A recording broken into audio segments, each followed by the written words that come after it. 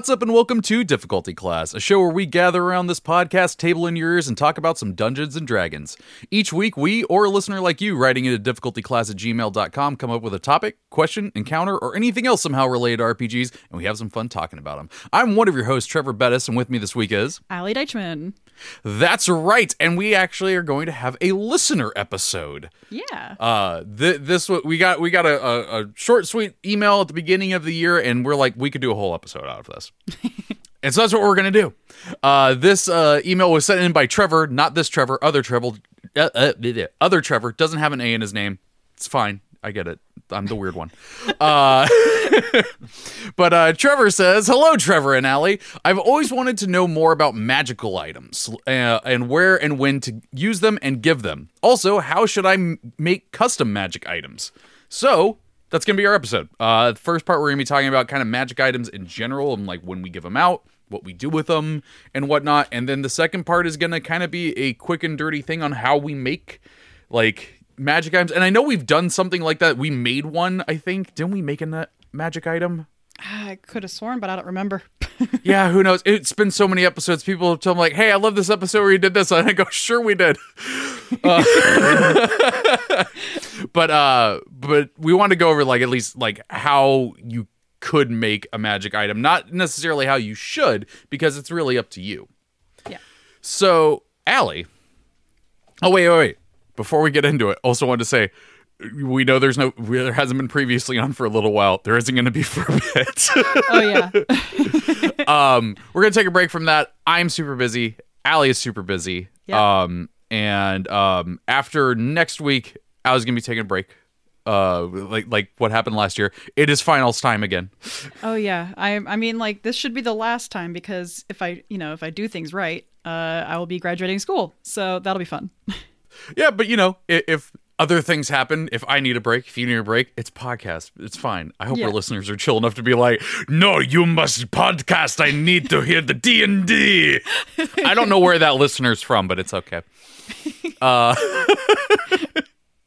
Yeah, but Allie will be here next week, and I guess we can say that we're going to have B. Dave Walters on. Yeah. And we're going to be talking about some pretty cool stuff, so we hope that you tune in for that one. Have some fun times. But before that, magic items. Allie, what do you do with magic items? I use them often, to say the least. Pretty much like if I'm a DM, I like to throw them at my players as kind of like the best reward that I can give them, because experience points, what's experience points? I do milestone. Right. Like gold, what's gold? We're going to spend it on like a fancy cheese board, whatever. I literally heard someone say recently, was like, oh yeah, I started using XP again. And I had like the most bitchy thought of, ew. I know it's bitchy. I'm sorry if you use XP. That's just me being bitchy. Yeah. And so it's like, I like to kind of reward the players instead of doing it like those kind of ways. I like to give them fun new things to play with. And like I like to do that in the grand scheme of things too. Like if you're talking about like, oh, they level up, that means they get brand new things to play with. But like magic items is a way to do that without leveling them up. And so I kind of like to do that on the regular. And until my players get their quote unquote kit, like until they figure out exactly what they're going to stick with until the end, I like to just throw things at them until something sticks really well. And I've kind of noticed that works really well. And if they don't like it, then they're like, we'll put it in the stash, or we'll sell it. We'll give it. More often than not now, I found that they've been giving their magic items like as gifts to NPCs. Like they gave their housekeeper a dagger of warning. And they're like, well, just in case she needs it, because like she's home alone. What'll happen to her? So like I give out magic items. A lot of people would probably say way too much, but I like how often I give it out. Yeah, I know I have also thought that for your games, but I know it works for you. I'm just like, oh my god, they have so many magic items, but they do cool shit with them, and it's not game breaking where it's like, oh yeah, we just rolled in there, whatever. It like they do cool stuff with it. So yeah, that's totally fine to do. I think I could give magic items away more often, but my players get so attached to the ones that they have where it kind of becomes their thing. Yeah.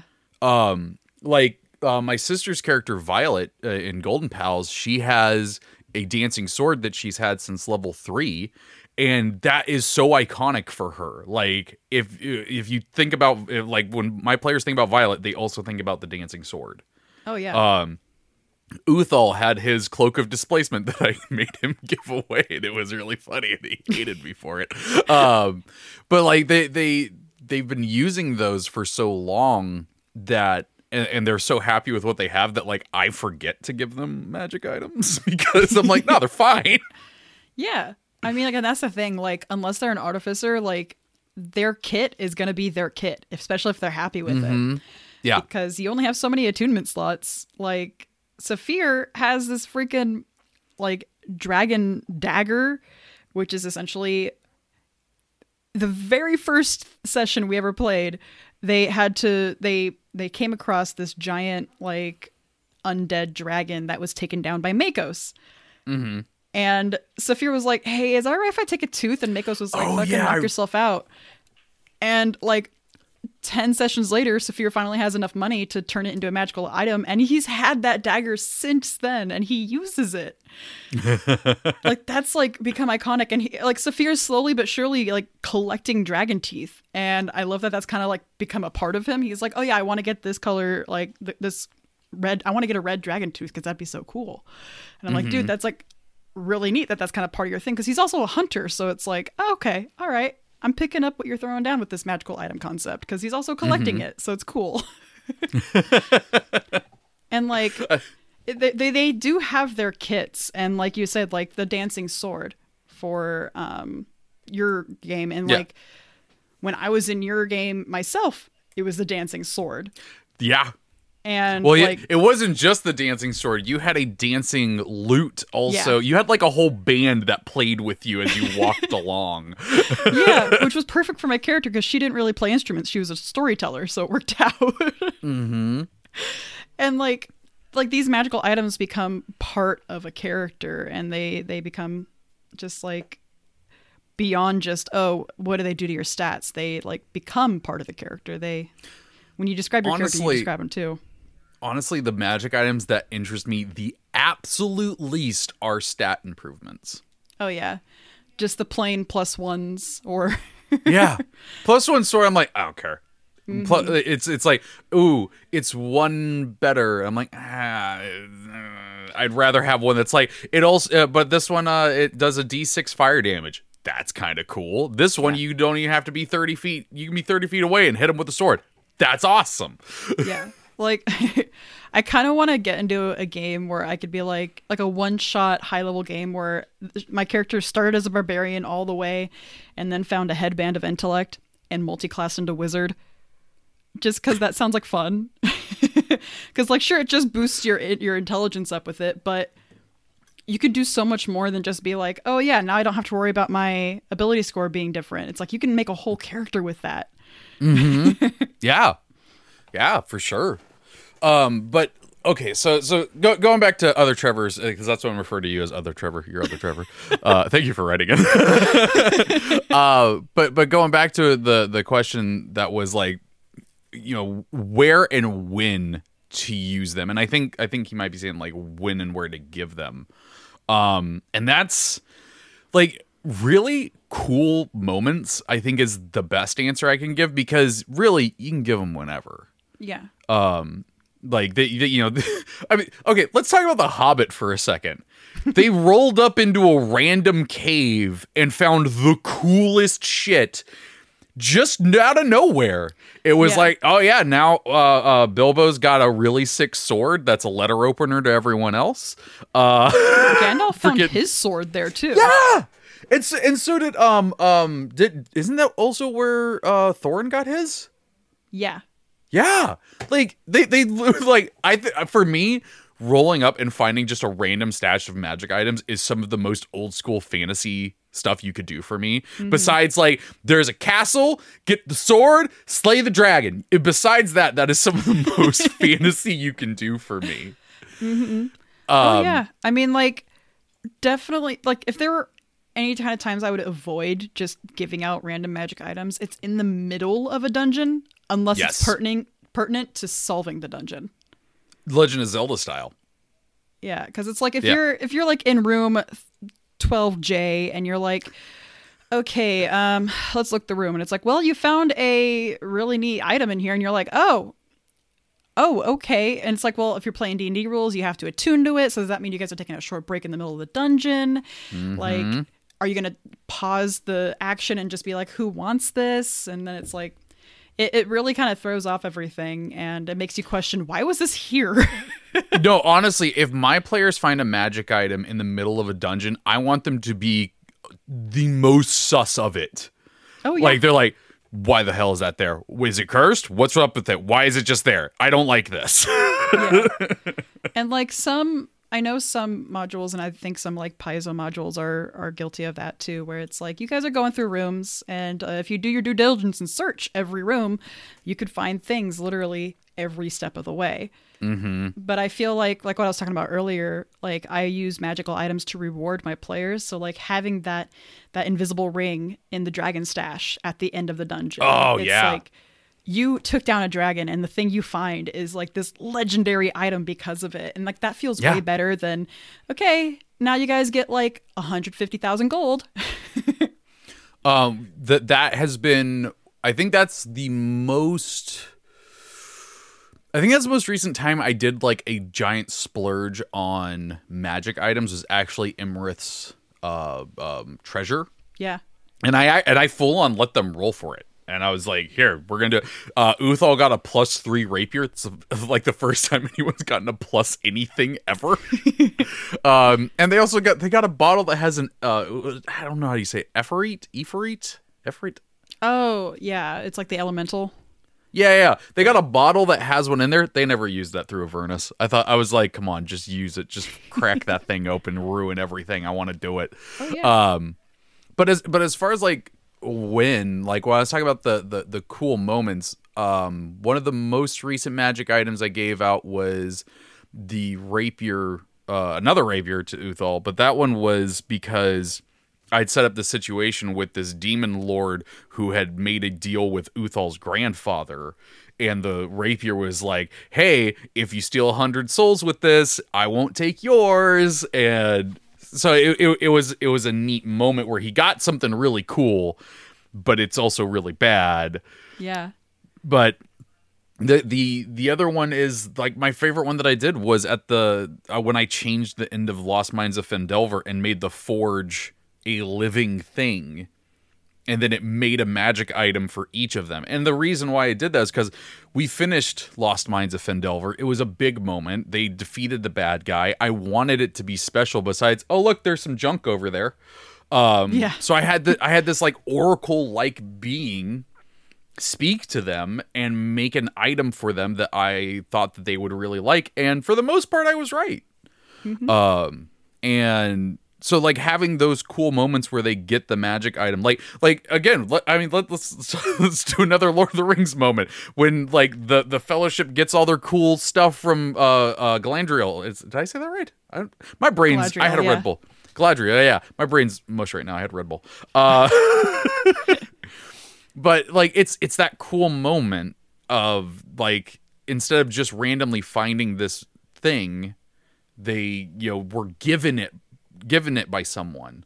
Oh, yeah. I think those ones are really cool besides just finding it in the Dragon Horde, personally. Yeah, like my most recent thing that I did with that was Bertram, my paladin. He's been flying with his kit, so to speak, for like the past literal 12 levels. We're now level 17. Dang. And he hasn't changed a single thing. He's like, I'm happy with it. And I'm like, yeah, but we're now reaching into that point where it's like, I kind of want you to have that step up. And so I also wanted to tell him some like things on the down low without being super obvious. So I gave my paladin a prophetic dream. Like, hey, what if like you got told something in your dream and essentially the Raven Queen, who's like, your deity, said, you're going to need this, and gave you a weapon. And so he woke up literally clenching the weapon, and it's a brand new axe. That's essentially a like Vorpal axe where he can just behead shit now, and including undead. And it's like, you're gonna need it. Mm-hmm. And it not only provided like a great story beat for the character, but it also gave him a new upgrade that he's been kind of needing for a little bit. And like the player himself, like Marcos, did not feel behind at all with the other characters, but me as a DM, I wanted him to like, you know, have his little fun thing. Mm-hmm. Because it's like we mentioned earlier, I give out magic items a lot. And so like the one person that I haven't really been like tailoring a magic item for was Bertram, because he's always been content with what he has. And so I really wanted this one to be like meaningful. And it really worked out, because just literally last session he realized, oh my God, I figured out the dream. And I'm like, okay, good. We'll get to that later. And then like the one time before that, the most recent time before that was Saphir, actually, when they finally took down his father. Saphir literally took the leather armor off his father's back, refashioned it into his own. And it's like a +2 studded leather armor. Mm-hmm. And so like it's like his own, like, I'm reclaiming this and it's no longer my father's, it's mine. Mm-hmm.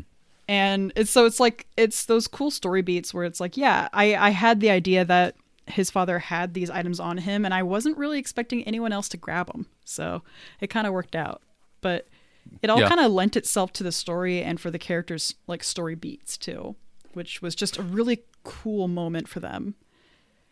Now, I'm going to preface what I'm going to say here with, I understand that people do enjoy doing this, and I'm not saying there's anything wrong with it. And as a reminder, my group plays for 2 hours a session. So one of the really neat things about not doing magic items everywhere in my group is the fact that I don't have what do they have on them? Like, we don't have that inventory management part of the game, because essentially my players know if someone has something cool on them because I call it out during combat. Oh yeah. Like the only times my players have taken something off of a bad guy is because I made it sound cool. Like when freaking Uthal got stabbed with the poison dagger and almost insta-killed him, he's like, I'm taking that. It's mine. I bled on it. I bled on it. It's mine. It's mine. I called dibs with my blood. Yeah, like times like that, or like that situation you're just saying there, where he took his father's armor and stuff. Like, that's freaking cool. Mm-hmm. Like that, they mean something, and that's kind of what I want. Is like, I want a magic item to mean things, or at least the story of how they got it to be neat and cool. I'm not going to say which module this is, but there was a pre-written module that I was reading through and had possibly the coolest hidden magic item I've ever seen. Oh yeah. There was it was a and the magic item itself was just like whatever. It was a +2 longsword. But the way you found it was praying in front of a certain stained glass window to the correct god, and a +2 magic sword showed up in front of you. Ooh. And so hiding stuff like that in that way, where it's like there's an astronomical chance they're actually going to do this, but just have it in your head that it's like, I put that there. If they find it, they find it. That's cool. Yeah. But like stuff like that in areas, I think, is a fun way to do it. Besides, and this goblin has a flame tongue sword for some reason, and he didn't use it against you. Coolest goblin. Yeah. Yeah. No, I mean, I've actually done that with a one-shot before, where they were actually going off against a bunch of were-rats that took over this ancient paladin tomb. And they're like level 2. They can barely handle this. And then there's like this huge hallway that goes into the tomb, like something a la Skyrim, where it's like this huge hallway, big fuck off doors at the end. And there's all these, like, this relief in the walls telling the story of these paladins. And at the end is like this huge paladin with this like life-size sword just driving it into like this creature. And the sword was actually a real silver sword. And there was actually like 3 of them placed throughout the entire mural. And the players, eventually, one of them was a dwarf. They're like, wait, what kind of metal is this? Is this stone? And I'm like, you actually take a look closer and it's not. It's actual silver. And he's like, oh, can we take the time to pry this out of here like in The Mummy, where it's like they just pop it out.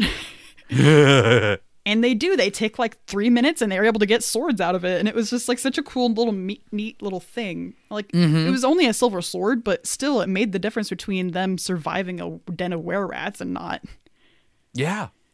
Yeah. No, I think hiding stuff like that and rewarding players for having cool roleplay moments is huge with especially for magic items. Because those are the moments your players and you are going to remember.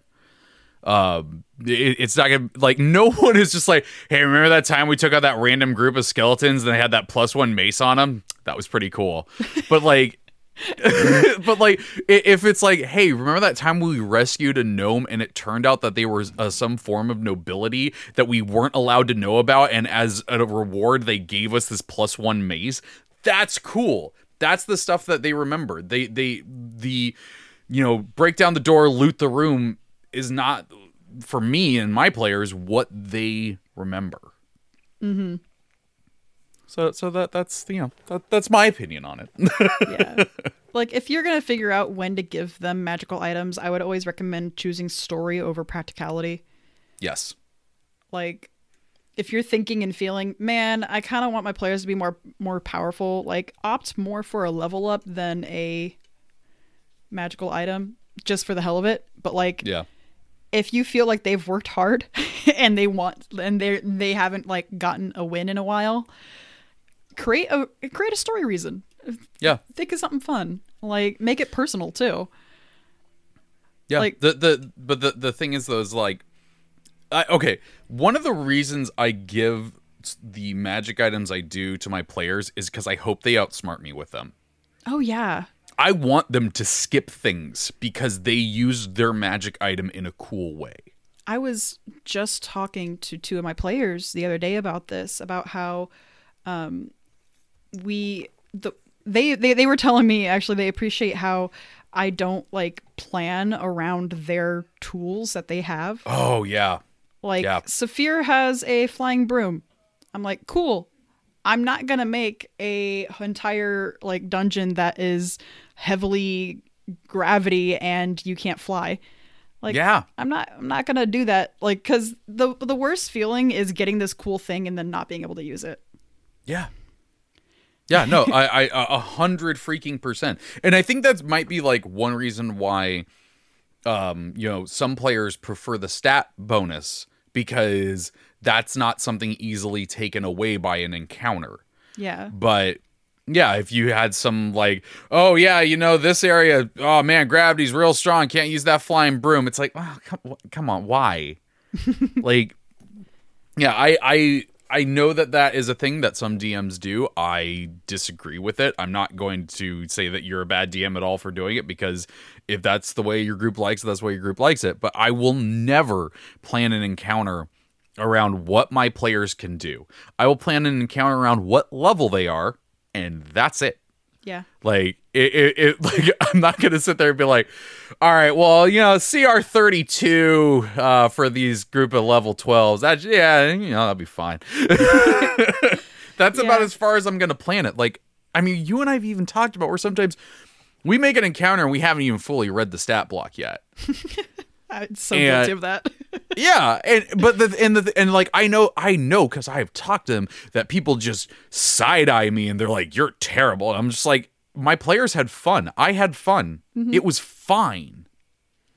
And I actually do love those moments though, where we get into the combat. I look at the stat block and go, "Oh, that screws them over so bad," and I can literally just be like, "I didn't know this."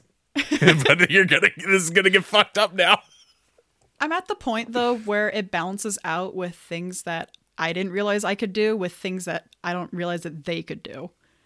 Because like, I don't account for a thing, a water elemental gem that they had from 40 sessions ago when I created this godlike being that could only be trumped if he's drowned in water. It's like, I didn't account for that. And it's so cool. And like, to be fair, I also forgot that I gave this godlike being the ability to drown others. So it's like, it matches up. It works up well together. It balances out. No, in the end. really. Yeah. Yeah. I like I said, I want my players to outsmart me with the magic items I give them because I think those moments are cool. And I know that does irk some DMs because they put a lot of work into what they made, and especially like homebrews and stuff. And I think it might be this mentality of like, if they skip it, I wasted my time. And I don't agree with that at all. Like, if they skipped it, that's really cool. They figured a way how to do something, and they don't know that they skipped it, so you can just use it later. Like, that's my Recycle opinion your on it. dungeons. Yeah, 100%. Never throw away a dungeon. But yeah, like as far as like, let me make sure. Like, I know it's a short, but I'm just making sure. It's like so where and when. So yeah, for the where, surprising places. And when is whenever you think is appropriate. Like, I know that's kind of a cop-out answer, because I think you might be looking for like, you're unsure. Here's the cool thing: it's never a bad time. Yeah. The only bad time to give someone a magic item is you just gave them a magic item. Yes. Let them play Because with it first. Yeah, let them play with it. Let them see if they like it. Let them see what they're going to do with it. And then, once that's become part of their... I do like what you're saying, their kit. Then you can give them another one or not. It is really up to how you're feeling they're enjoying the game. If you think that a magic item would get them to enjoy something about it or do something with their character that's interesting, let them do it. Let them have fun. I mean, like we say here, like, this game is a storytelling game between everyone there, and so everyone should have the ability to tell a cool story. Yeah. You got anything else to say on that? Yeah. So I wanted to bring up the fact that you often give your characters, whenever you DM, like magic items from the get-go, right? Oh, yeah. Yeah. I try and give them magic items as soon as possible. Yeah. So I wanted to bring that up because, like, that's something that I don't personally do, but it just kind of sometimes happens on accident, where it won't be like all of them at once, but it'll be like one at a time within the first 6 sessions or so. They'll get something.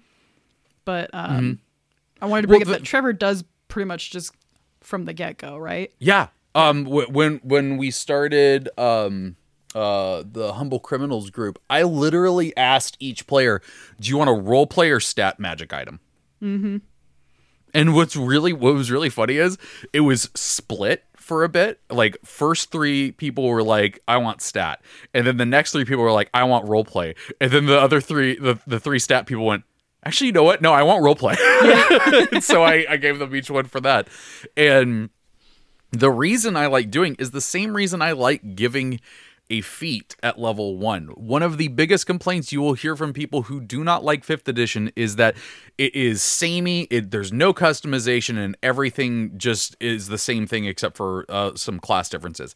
Giving them a feat and giving them a magic item at level 1 makes them so much different from each other, and lets them do so many cool things that that other people can't, and they find synergies between what they can do. It gets them to want to work together more, I have found. Definitely. So that's why I will always do that with my group, and make sure that they can do neat things at level 1.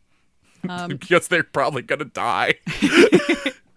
Yeah, I'm just gonna say, if you're running a one-shot too, or like something that you're only planning to play for 3 games, give them a magic item. Oh, please. Just for the fun of it. If nothing more reason just to see what the magic item can do, just go for it. Yeah. I mean, Mars did that with us when we did those one shots. We got magic items. We got cool stuff. Yeah. 100% do that. All right. Let's take a break here. We're going to do our Champions Loot segment first. This is part of the show where you get a code, put it into Idle Champions, and get a free gold chest on us. This week's code is LOCISAUTDENS.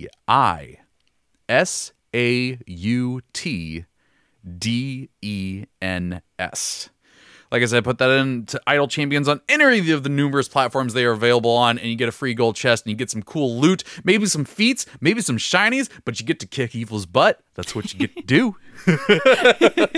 What's really been fun, what's actually been really cool is like my friends have started playing Idle Champions now. And it was really funny because at one point my buddy Kyle was like, oh yeah, where should I play it, what should I do, what are these gold chest things? And I was just like, listen, I can get you like 4 gold chests a week, okay? Just here's the content to check out, you get some free stuff. But yeah, don't forget to take a screenshot of it and send it to us at Difficulty Class on Twitter, because we love to see what you get, and we love seeing the Reddit comments too, especially when they find an interesting way that our code fits together. I love it. Next segment is the DC Spotlight. And this week, we're actually going to spotlight a Twitter account. So if you are on Twitter, we highly, highly, highly recommend that you go follow the Twitter account, TTRPG Gifts. They are fantastic people, and they are making some of the coolest gifts. And no, it is not just because they have gifted Allie and I. They are genuinely awesome, cool people, and if you want some cool gifts that you can use for tabletop RPG conversations and whatnot, not only can you follow them and save them from there, but they also have a Giphy board. You can find them on the in the Twitter gifts, Discord gifts. It's actually Erin M. Evans actually recently realized that her gifts were on Discord in the Dungeon Scrollers server. She was freaking out. But yeah, go follow them. Give them some likes and some retweets, and they got a Ko-fi on there too. Support them if you can, because they are doing awesome work. Mm-hmm. But yeah, so that takes care of our little mid-segment things. Yeah. So the second part of other Trevor's question was also, how should I make custom magical items? And I know, like I said at the beginning, I know we have done, oh my God. Okay, I'm going to call this out in the middle of the episode. So we've recorded episodes on this show using Zencastr. That's what we do most of the time with a guest. We've been using Zencastr for almost a year now, to which I applied for the video beta at that time, and I just got an email that said, welcome to the video beta. Oh, wow. It's been a bit. Anywho. Magic items. Basically, don't take a year to make them. But so what I want to say here is the how should you go about making custom magic items? And really, it is, what do you need them to do? What is something that is going on in your game that kind of needs to be fixed or have fun with? And that's kind of how I've always approached making magic items. The two, and I'll go into more depth about them during this conversation, but just to throw them out there, the two that spring to my mind is when we started Descent into Avernus, one of my players was a Cleric of Light, and all of his spells are fire damage. And guess what? Pretty much everything has immunity to in Avernus. Fire damage. So yeah. I just made a quick ring on D&D Beyond, had it like, oh, it's got this many charges, recharges after a long rest, blah, blah, blah, blah, blah. And it when he used a charge, he got to change the element damage of a spell. Mm-hmm. And it was just as simple as that. It all it did was make it so one of my players wasn't at a disadvantage in this new place that they were going to be for months. Yeah. I wanted him to still have fun. Yeah, that's the key word, is that you still kept it fun for the character. Yes. In the player. Like, you saw an issue and you used an easy fix, which is just don't make him swap out all his spells. Yeah. And I'm sure there's someone out there who's like, well, now they're out of Avernus, like now he can just do that whenever. Yeah, I don't care. Like, sure. It removes that one time of like, yeah, it removes that one instance for one player of like, oh no, I can't hit him with this. I don't care. Whatever. It's fine. Yeah. I can do so much worse stuff with like threatening their players' backstories with trauma and crap. It's fine. I don't care. Oh, yeah. But the other time that I really dove into creating magic items was for a Strahd game. And that purely came out of the realization, I do not have good places to give you magic items or let you buy magic items because That's right, everything is yeah. terrible. Yeah. So I made the artifacts that leveled up with y'all. So your one cool item kept getting cooler with you. So I didn't have to worry about giving you a magic item because it just happened with you. Yeah, that was such a cool thing too. That's when I found out that that site was it Homebrewy or whatever was very difficult to understand and use because I do not understand coding. If you can code a MindSpace, you can code Homebrewy. yeah. But what about you? What do you think is the how should Trevor go about other Trevor go about making magic items? Well, I wanted to kind of point out that the Dungeon Master's Guide actually does provide some information on how to do this. Yeah. I wouldn't like go for it word for word or anything like that, but if you wanted to keep the game, quote, balanced, Boo! there is like a magic item power by rarity table, which actually is kind of helpful to get you an idea of like, oh, this is how powerful I should make it. And especially considering what level they are, this is what I should consider. And so it's like, if you want to make sure that they're not going to just plow through enemies when you're making a magic item or that it's going to be somewhat balanced, it's a good idea to kind of take a look at it. The other thing, apologies, there's a dog right outside the window. It's okay. The dog is guest starring. It's fine. Yeah, little Isla. Essentially, those story beats, like there are so many times where I've looked at a magical item and I'm being like, I'm gonna change this a little bit. And like I've taken a magic item and I've completely just changed the damage type, or I've altered it, like I've added a thing or I've taken away a thing, like Bertram's axe that I mentioned earlier. It's not a Vorpal sword, it's a battle axe, and it's not a battle axe. It's a great axe for one. It doesn't crit on a 19, but it can actually still deal damage. It's of the Raven Queen, so it can bypass the legendary creature law that you can't behead them if they're legendary, if they're undead. And so like I kind of customized it to be it's that way it would be more for Bertram than anything, and it kind of really worked out, and so far he's been loving this magical item. The other big magical item that I've made is an artifact. And it plays a huge factor into the entire campaign because it's the Many-Starred Cloak.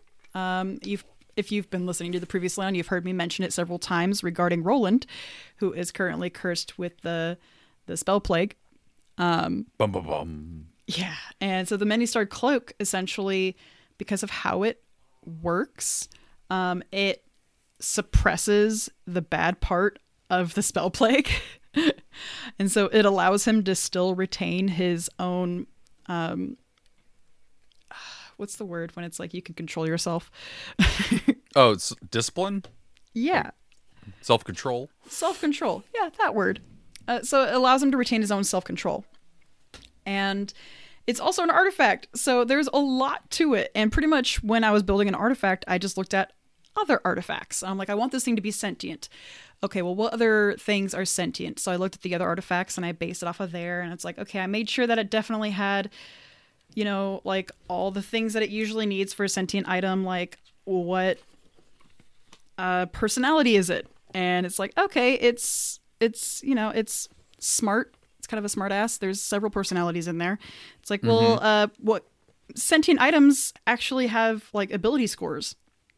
I don't know if you know that, but that's like a thing. And so you kind of have to consider, well, can this player easily beat out these ability scores of this artifact like item? Or it's like, okay, what else can it do? And so heavily skewing and looking at magical items themselves is a great way of understanding how to build one yourself. As far as like the technicalities go, it honestly just takes a little bit of tweaking and being honest with your players and saying, listen, guys, I made this myself. I want to put it out there that if I find, and you guys be honest with me too, if you find that it does way too much damage for only so little like input, then we need to adjust it, because that's the best way to go about making your own homebrewed items is just being honest with your players that it was homebrew, and that making sure everyone's willing to change it if it is too much or too little. Yeah. Because I've done that. I've changed like that dagger that I gave Saphir like a year and a half ago, 3 years ago now. It's like, I've changed that a couple times now because I felt like it was underpowered, and now it's like now it feels balanced for what a dragon knife should do. I don't remember what magic item it was, but I remember back way back when I was GMing Pathfinder First Edition. I remember at one point someone was like, "Oh yeah, I do this." I'm like, "How?" And they're like, "Cause this magic item you gave me, it does this." I go, "Whoa, no! I should not have done that." No. Yeah, and like sometimes those little loopholes can be fun and can be part of the magic item itself, because that's kind of like, congratulations, player, you have figured this out. But on the other hand, sometimes it does just straight up break the game. And you got to be upfront about that. And especially if all the other players are like, hang on, can he really do that? That's when you really need to kind of evaluate and be like, maybe we shouldn't. Yeah.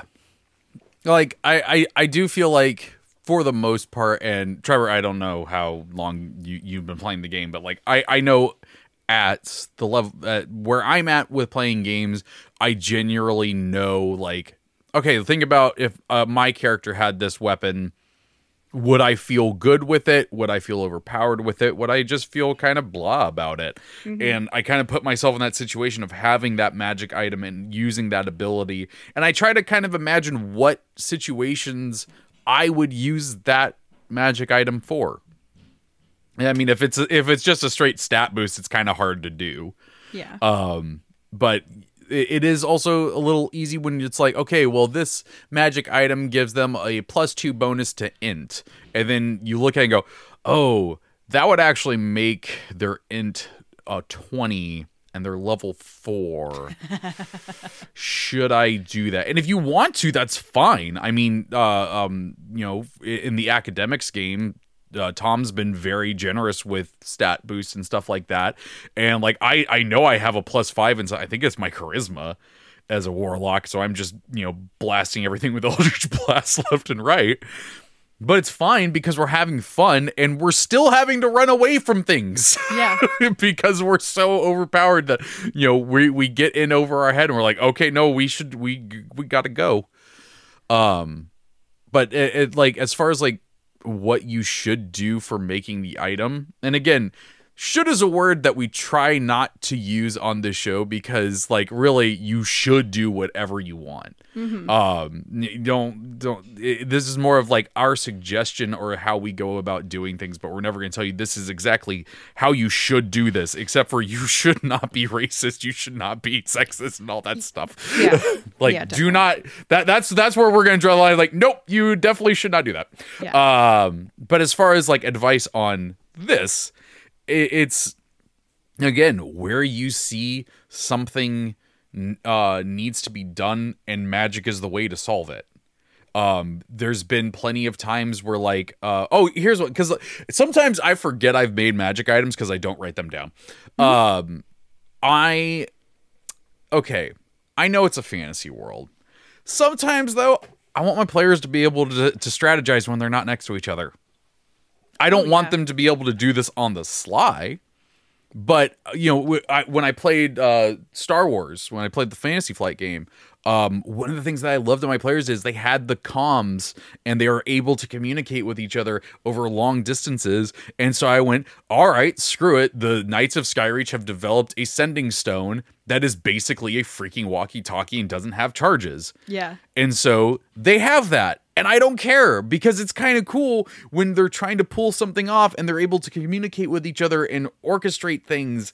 And so I just have that there and I tell them, yep, you got a Knights of Skyreach sending stone. And there is like a range to it. And then there's, bigger things that are on airships that can extend that. So I've just kind of world built a few magic items in there. And that was just for a problem that I saw. I don't think any of my players saw a need for that one. I just like seeing them do stuff like that. So I saw an opportunity for a magic item, so I made it.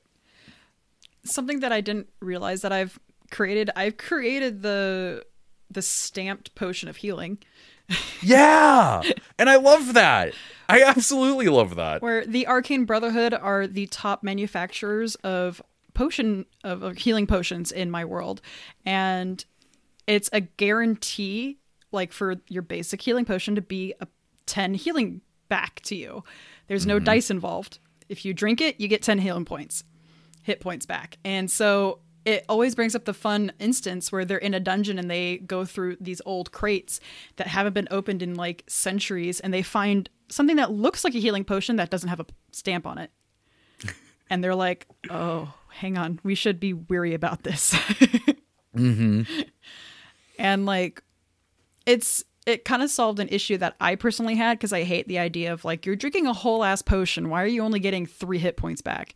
So like it's kind of like, it's like, I don't ever worry that I'm going to take ibuprofen and it doesn't work. Exactly. And it bothers me. So I had that issue and I created a magic item that has now become part of the world off of it.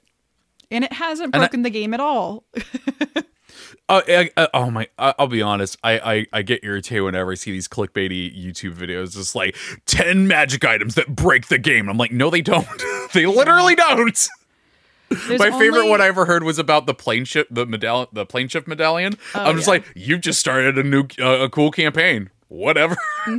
But one of the things that I did want to go more into just for a moment of talking about creative magic item is purely because like we made the one on the air and stuff like that, but the artifacts that I made for Strahd, one of the things that I did with it was I tried to think what would be cool for this character to be able to do, and then I would think about something cool for them to do, and then in mechanics that may not have necessarily been D&D mechanics, where I'm like, I really like how this works from this RPG. I really like how this works from this video game. What are some, what are some of the costs in a video game that it takes to do this ability?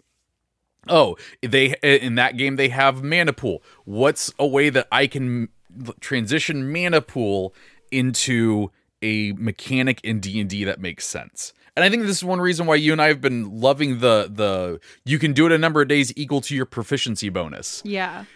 It's very general and it works really well. And I honestly, if I wish I had thought of that, because I would have put that in some of the artifacts. But it really came down to what is something cool that I think this player would have fun with. And I did also try to do like, okay, but what would stop them from doing this in a situation? Like, what would when wouldn't this be an appropriate time to do it? So it's like Dusty's character, Enchi, she had the great sword, and I basically the thought that I had, I'm like, okay, it's this little person with a giant freaking sword. Why does that sound so familiar? Devil May Cry. You know what's really cool in Devil May Cry? Stinger. Okay, so I'm gonna let his character basically do the Stinger move where they fly across the area of space and they can attack someone. They do not provoke attack of opportunity. However, they have to be this far away to start.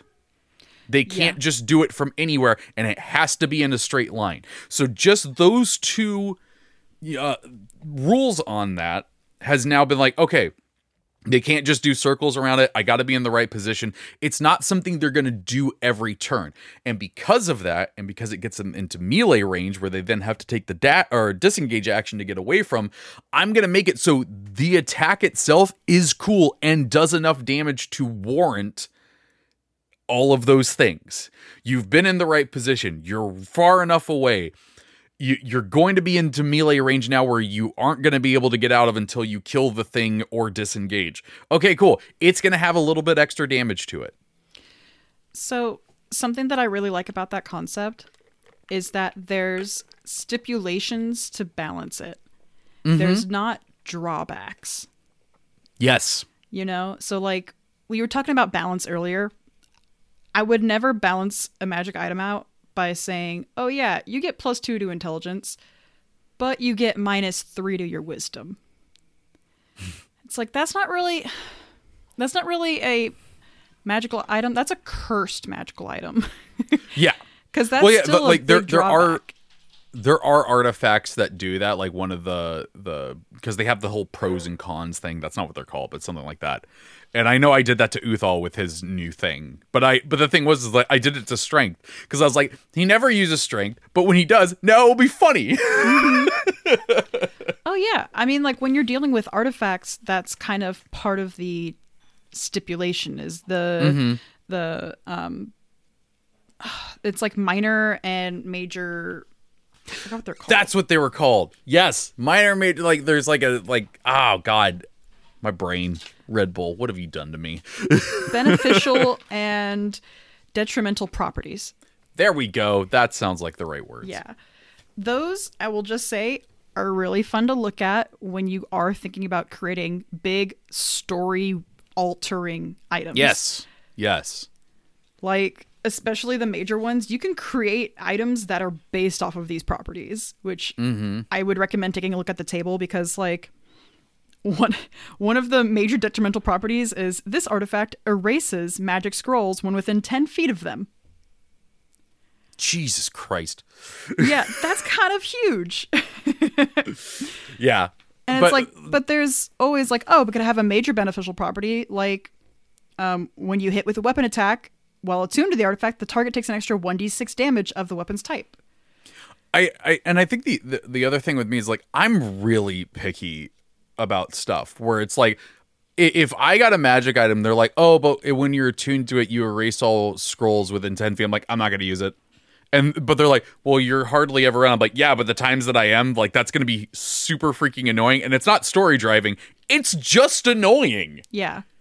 Like, that's not being a cool story element because then say we go visit a wizard in a tower and he's a really cool dude. And it's like, oh, you can't come in because you'd erase all of his scrolls.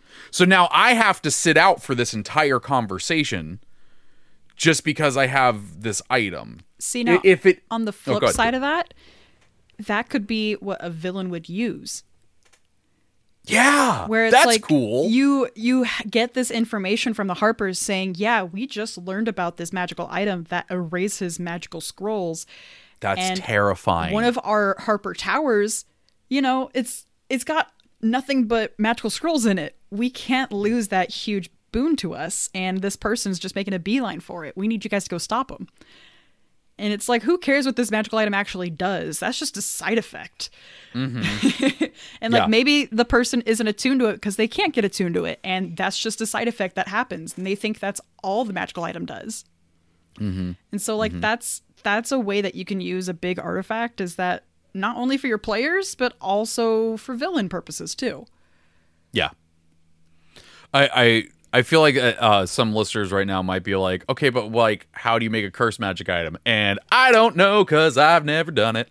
I will say my favorite cursed magic item ever was from one of the Acquisitions Incorporated games, where Will Wheaton's character found a magic sword that had the symbol of his god in it, but he found it in a secret tunnel up a demon statue's butthole. Oh, God.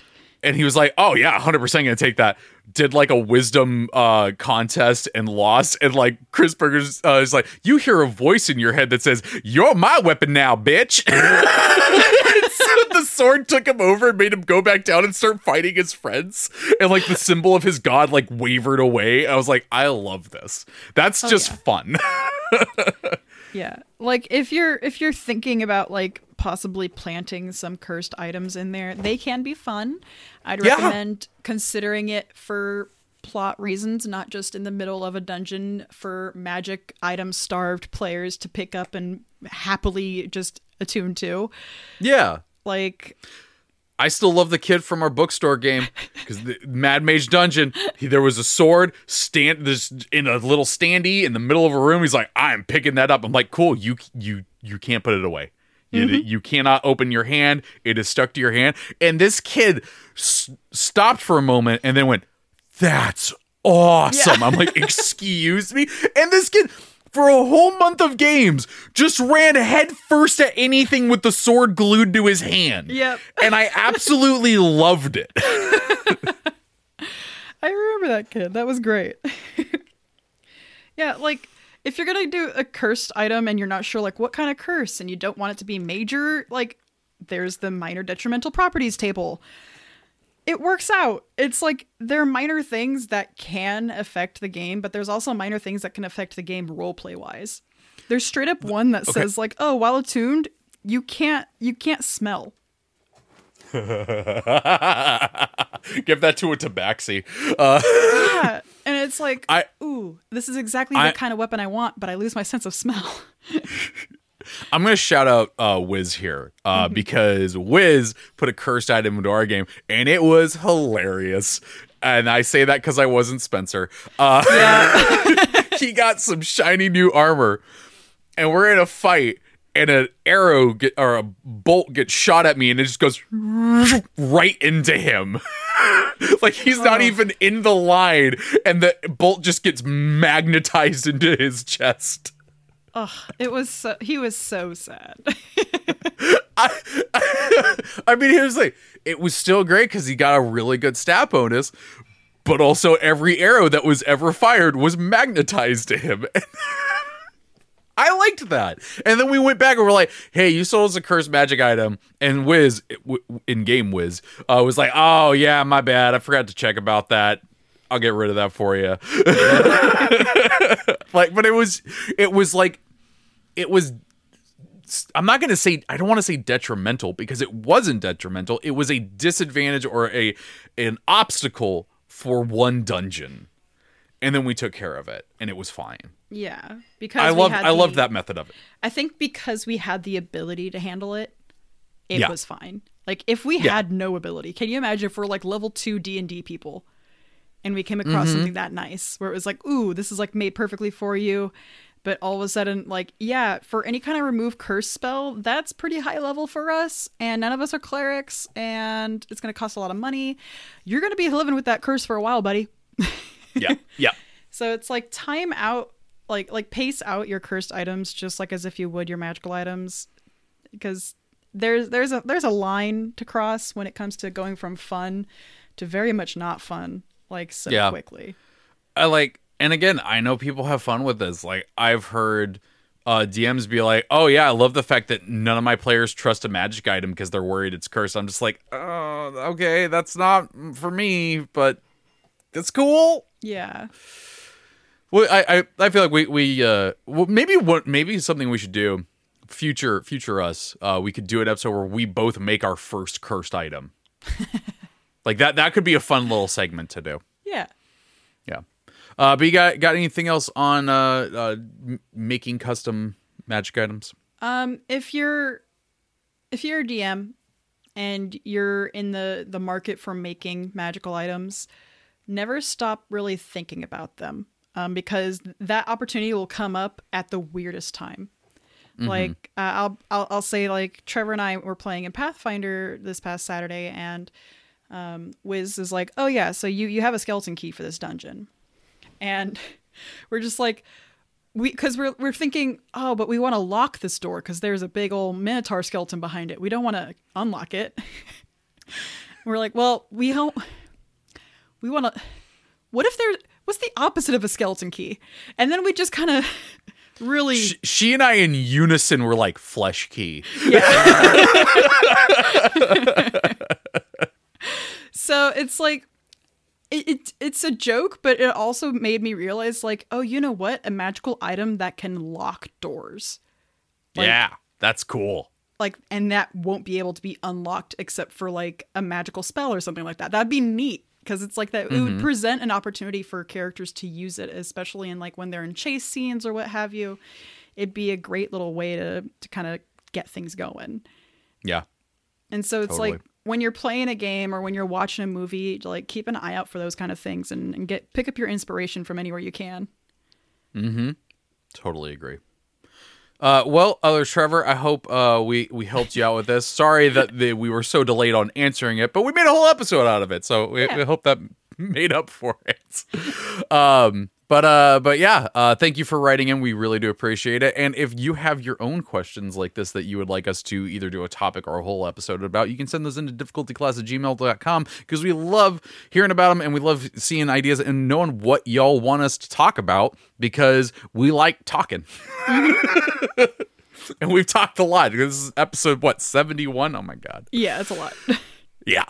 But I think that is going to do it for this week's episode. If you enjoyed it, the best way to support it is by leaving a review on your podcast service of choice. Also by letting your friends know about the show and helping us grow this community, and, getting more emails in to talk about, anything somehow related to tabletop RPGs, because we want to talk with you and we want to talk about that stuff, and we want to know what you want us to talk about. And you or your friends can send those into difficultyclass@gmail.com. You can keep up to date on the show by following us on Twitter @difficultyclass, and I suppose you can follow us on Instagram @difficultypodcast and get that number up. But I can't promise you're going to see anything, because we're really bad at posting about that. And we already said we're really busy, so there's that. But yeah, so until next week, have a good game.